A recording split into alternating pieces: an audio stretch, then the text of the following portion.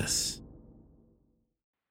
Disgraceland is brought to you by Disgraceland All Access. Disgraceland All Access membership is your chance to support the show and get ad-free listening, an exclusive scripted episode every month, and exclusive bonus content every week, plus access to an always-on chat with me and your fellow discos. Visit disgracelandpod.com/membership or just click on the link in the show notes for this episode.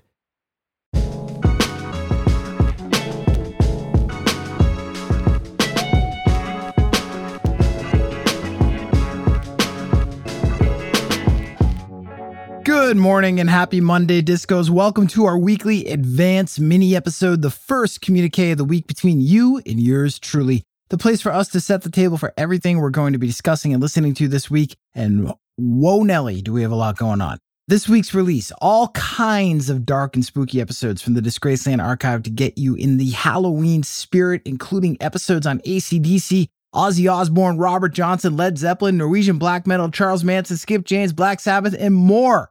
All right, we're laying them all out for Halloween over the next 10 days, right here in the feed. We're also going to discuss here, right now, any music news relevant to Disgraceland and its many subjects. And of course, we're starting this conversation right up, the one that we're going to continue over voicemail, text, social media, and in our Thursday bonus episodes. All right, are you in the spirit, Discos? The Halloween spirit, it is here. We are in it. Spooky season, as it were, that time of year when scary shit rules. We've gotten into many haunting stories over the last 5 years here in Disgraceland, and so to celebrate that, and to celebrate the season, we are dropping a ton of scary stuff into your feed this week. The best part is you don't have to do anything. Just go to your feed every day. You find a new Halloween treat, a bone-chilling treat. All right? Yesterday, we dropped our episode on AC/DC and their connection to the Night Stalker Richard Ramirez, one of the most terrifying serial killers of all time. Today, we re-released or reincarnated our episode on Ozzy Osbourne, the Prince of Darkness himself. And coming up tomorrow is our Halloween-themed episode on Robert Johnson. This one was released back when we were exclusive only to the Amazon app. It has not been available in the wide world yet. You're getting it this week. You're also getting Led Zeppelin and Jimmy Page dabbling with Aleister Crowley's dark magic. Norwegian black metal, that's coming up this week as well, way back from season 1. Friday, we've also got an after party episode on Thursday. And Friday is Charles Manson and his attempts to become the next big thing in the music industry. You know, right around that time, he slaughtered a bunch of people up on Cielo Drive. All right, Saturday. Saturday is the freaky story of Skip James, and Sunday is the Sabbath. Black Sabbath, that is. And a supposed satanic sacrifice. Okay? Lots of frights to keep us going next week as well, but more on that later. This is a really special, really fun stretch of Halloween content to keep you guys freaked out, maybe even sleeping with the light on. Let me know what you think is the freakiest and the deakiest of the bunch, all right? Get at me. Let me know. Okay? The number one song in America. Number one song in America as of this writing, the writing of this episode right here, is First Person Shooter by Drake featuring J. Cole, which is Drake's 13th number one on Billboard's Hot 100, which ties him with Michael Jackson for the most number one songs by a solo male artist. Drake and Michael Jackson in the same sentence. Now that's scary. All right, let's read some emails. This one from Kyle Gusty, subject Leonard Skinner plane crash. Hey man, love the podcast. I'm the guy who Jimmy Page called a effing C-word. Was listening to your latest and this guy had a voicemail before about a story. This guy was like a tour manager or promoter or something. He had a story running with Jimmy Page, I believe, if memory serves. Anyways, Kyle here goes on, when I was on the George Strait tour years back, I was sitting in a production office the day before a show with the tour's production manager, Steve. I'll leave this guy's name out. At the end of the day, we were having a drink and one of the TVs was showing something on Leonard Skinner, and it happened to be at the crash part of the documentary. And he looked at me and he said, I was on that plane. After my holy shit first reaction, he started telling me all about it. A bunch of them were going to drive to New Orleans after they landed because Steve's birthday was the next day. Steve traded seats on the plane to play cards with a few of the party, while the person he traded with died in the crash. And when I asked what happened, he said, plain and simple, we ran out of gas. He said they descended in the swamp and began to hit trees, and it sounded like thousands of baseball bats. That's a quote, like thousands of baseball bats hitting the fuselage. When he regained consciousness, there was a large tree branch running across right in front of him. He said for some reason the tree branch was something that made him hang on and work his way out of the wreckage alive. I think Steve was the lighting guy for the band at the time. And after I digested this incredible and chilling description, I said something like, I guess you're the guy to fly with as you got through a crash. To which he said, nope, I've been on 2 other plane crashes. Damn. Steve's still out there working shows with Live Nation out of Texas. Damn, Steve. Kyle goes on to say, really good guy, and we cross paths from time to time. Keep up the great work, Kyle. Incredible email, Kyle. Appreciate that. Damn. Steve sounds like he's living a life, or he's lived a life. All right, let's check out this email from Steve Dennis. Subject, New Order podcast. Message says, love the show. Was never a huge New Order fan, but brought back memories of my buddies at Texas A&M in 1985. Recording the opening drum beat to Blue Monday, putting it on a continuous loop and blasting it out through a dorm window during final exams after locking the door and breaking off the lock. Keep up the good work. Steve from Montgomery, Texas. Steve, you're a fucking animal. Love it. All right, guys, you know how to email me, disgracelandpod@gmail.com on anything Disgraceland, even Badlands if you want. To the fine man who emailed me about 27 Club and animation, I'm going to get back to you offline, all right? Okay, let's dig into some more Disgracelandy elements here for this week. This week in Disgraceland subject history. All right, on October 24th, back in 1978, Keith Richards, you've heard of him, right? Keith Richards was convicted of heroin possession in Toronto. And it wasn't just heroin going on up in Toronto. Keith's band, the Rolling Stones, played some legendary intimate shows at a little club called the El Macombo up in Toronto. And a few of them may have even slept, a few of the Rolling Stones may have even slept with the First Lady of Canada. What? Yes, I know she's not actually called the First Lady, but the President's wife. The Premier's wife, right? Is it the Premier? You're saying, wait a minute. How can Maggie Trudeau have been so cool while her son Justin Trudeau is such a weaselly cuck? Oops, I'm sorry. Don't censor us, Canada. Don't censor us like you are other podcasts for dissent, but I digress. You can hear all about the Premier Putz of Canada, a.k.a. Fidel Castro's illegitimate son's mom, in our episode on the Rolling Stones from season 1 of Disgraceland. Our first of something like 6 episodes or so that we did on the Rolling Stones, if you include the Brian Jones episode, and why wouldn't you? So check that out. That's available for you right now on the Disgraceland feed. Keith Richards and the President of Canada's wife sleeping with other members of the Rolling Stones. Also on October 24th, this time in 2008, Jennifer Hudson's mother and brother were shot to death inside her mother's Chicago home.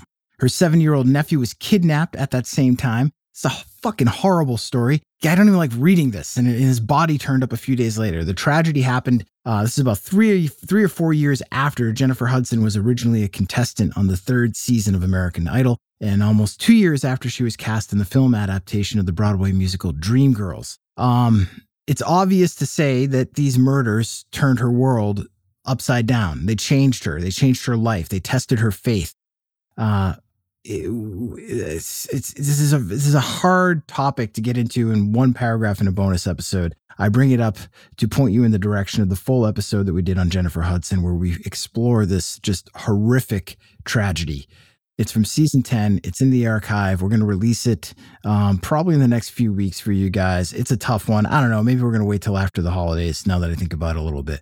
Anyways, Jennifer Hudson, still to this day, we're thinking of you. All right. Finally, on October 27th, 2013, we lost Lou Reed to liver disease. He was 71 years old and was still overturning the apple cart, so to speak. Just 2 years prior to his death, he released the polarizing album Lulu, a collaboration with Metallica. Yes, Lou Reed and Metallica.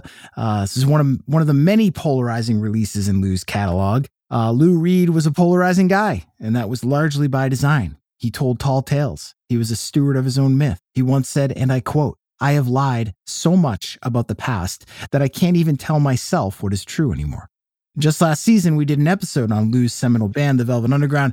But before that Velvet Underground episode, we did a 2-part episode on Lou Reed alone that was not your typical Disgraceland episode. And I read that quote, "I've lied so much about the past that I can't even tell myself what is true anymore." And Lou was talking about his past. And I thought, what do I care about the truth then? I care about the truth, the heart of the matter, the truth of the story of Lou Reed, so that I can fuck with it, so that I can subvert it. Not that I'm going to pretend to be a biographer or a journalist. So that's what I did. I took Lou Reed's favorite author, Raymond Chandler, and I took all the characters from Lou Reed's most famous songs, and I strung together a sort of a fictional narrative, but that is in line with the origin story, the chronological true origin story of Lou Reed. Anyways, it sounds like this big fucking mess, but I swear to you it's not. And those 2 episodes on Lou Reed's origin story are available now. If you're a Lou Reed fan, I highly recommend you check it out. Same if you're a Velvet Underground fan, obviously. If you're just a fan of Raymond Chandler and good sort of noir-esque storytelling, those 2 episodes will be speaking to your side of the street. And they're 2 of the favorite episodes that we've ever released. So I encourage you to check them out. And again, October 27th, 2013, that's when we lost Lou. Okay? Here's a clip from that episode, from part 1. Never wanted to sit at the head of the class. The idea was too simple for him to come to alone, and too daring for him to do on his own, without prodding. Waldo, despite mowing and edging the Edison's lawn for $1.50 every other week, was broke. And there was no way he could afford a bus ticket to Wisconsin to surprise Marcia.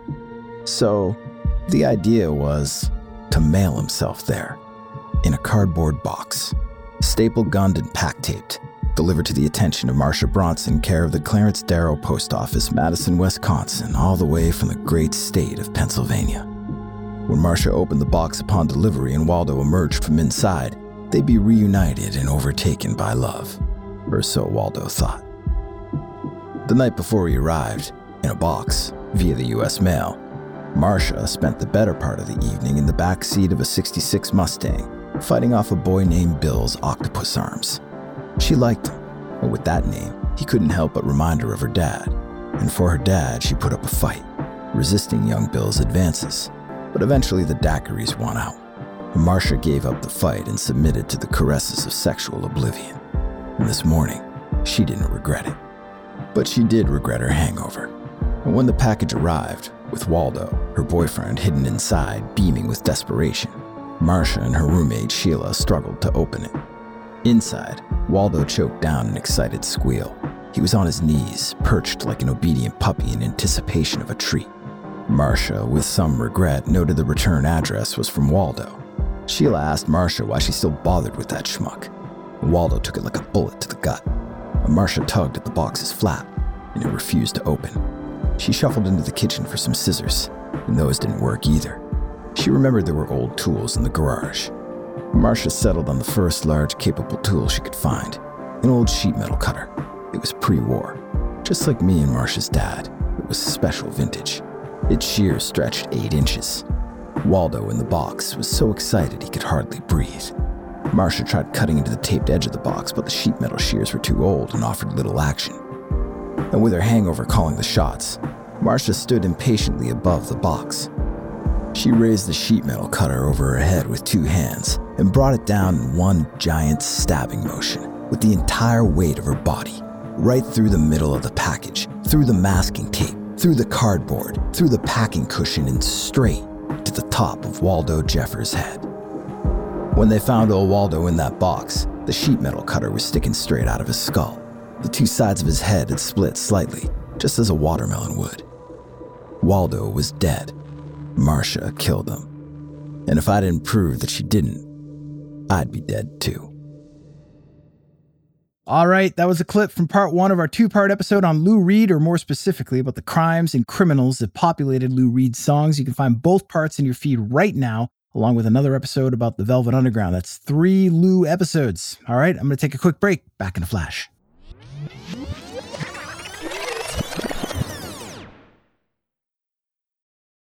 Wyndham Hotels and Resorts makes travel possible for all. Whether it's the long haulers looking for a great cup of coffee, a roomier rest for the on-a-whim road trippers, or a place to make summer memories with the whole family. No matter who you are, where you're going, or why, with 24 trusted brands to choose from like La Quinta, Days Inn, and Super 8, your Wyndham is waiting. Get the lowest price at WyndhamHotels.com. Restrictions apply. Visit website for more details. Hey, it's Kaylee Cuoco for Priceline. Ready to go to your happy place for a happy price? Well, why didn't you say so? Just download the Priceline app right now and save up to 60% on hotels. So whether it's Cousin Kevin's Kazoo Concert in Kansas City, go Kevin, or Becky's Bachelorette Bash in Bermuda, you never have to miss a trip ever again. So download the Priceline app today. Your savings are waiting. Go to your happy place for a happy price. Go to your happy price, Priceline. Hey Discos, it's Jake here. Thank you so much for listening to Disgraceland. Your support truly means a lot to me, and it's because of you that my team and I are able to make this show. If you want more Disgraceland, if you want more regular interactions with me and the community of Disgraceland listeners, or if you simply want to listen to the show ad-free, go to disgracelandpod.com/membership or just click on the link in the show notes for this episode. For just $5 a month, you can listen to every episode of Disgraceland ad-free. Plus, you'll get one brand new exclusive episode every month. You'll also get weekly unscripted bonus content, special audio collections, and early access to merch and events. There are two ways that you can support the show and become a member at disgracelandpod.com/membership. You can sign up using Patreon and listen to the show ad-free on Apple, Spotify, and most other major podcast platforms. And Patreon members also get access to all the other perks of membership and an always-on chat where I'll be interacting with you and diving deeper into the world of Disgraceland. But maybe you're currently an Apple Podcast subscription listener and you want to just tap into all the bonus audio content and ad-free listening that we're offering. We're also offering this membership as a premium channel on Apple Podcasts. However you choose to join, all you got to do is go to disgracelandpod.com/membership. Support the show for just $5 a month, $5, or sign up for an annual plan and get 2 months free. Come join me and your fellow discos at Disgraceland All Access by visiting disgracelandpod.com/membership.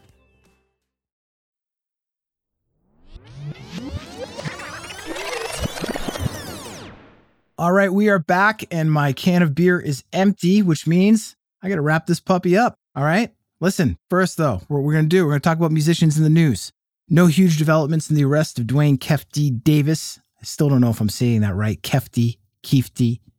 I've heard it pronounced both ways. In connection with the murder of Tupac Shakur back in 1996. Unless you want to talk about Jada Pinkett Smith talking about Tupac being her soulmate, which I don't really want to talk about. File me in the folder that it doesn't give a shit about Jada Pinkett Smith unless we're talking about her hardcore band. All right. There's more that's going to come on this Tupac thing. There is. It's just going to take some time. It's part of the legal system now. That shit's slow. Okay, it doesn't move to the rhythm of social media. It's going to be a bit. It's going to be a moment, but I do feel like we're going to get some explosive news, and when we do, we will be talking about it here in Disgraceland. But first, some other music and true crime news. Rapper Tekashi 6ix9ine was arrested in the Dominican Republic earlier this month after allegedly assaulting 2 people, including his music producer. He was arrested while trying to leave the country on a private plane. Earlier this year, 6ix9ine was attacked inside an LA fitness gym, which led to his being hospitalized. That alleged assault happened after he pled guilty to an association with the 9 Trey Bloods gang. And back in 2019, as you probably know, he was sentenced to 24 months in prison, but only served a few of those months after the judge granted a motion for compassionate release due to COVID-19 health risks. Tekashi 6ix9ine. Future Disgraceland episode, season, book, miniseries. Damn, this guy gets in a lot of trouble. I think the clock's ticking on this dude. All right. Also from the world of music, rest in peace, Rudolph Isley, former boss of Jimi Hendrix, co-founder of the R&B group, the Isley Brothers. Shout! Rudolph quit the band in 1989, though, to become a Christian minister, as one does. And at the time of his death, unfortunately, this is sad. He was in an unfortunate legal battle with his brother Ronald over the trademark of the Isley Brothers name, and he was 84 years old. That sucks, man. You're in the Isley Brothers. You make great fucking music. Play with Jimi Hendrix along the way. It's called the Isley Brothers. And you're 84 and you're still fucking fighting with your brother. That blows, man. Sorry about that. Rest in peace. Hope you get some peace, Rudolph. Hope your brother does as well. 617-906-6638 or at Disgraceland Pod on the socials to get at me to let me know anything you got on your mind. You can also email me, disgracelandpod@gmail.com. Let's wrap this advanced mini episode up right now. I need to go crack another beer. What am I drinking tonight? I'm drinking these non-alcoholic athletic lights. And I got to say, they're good.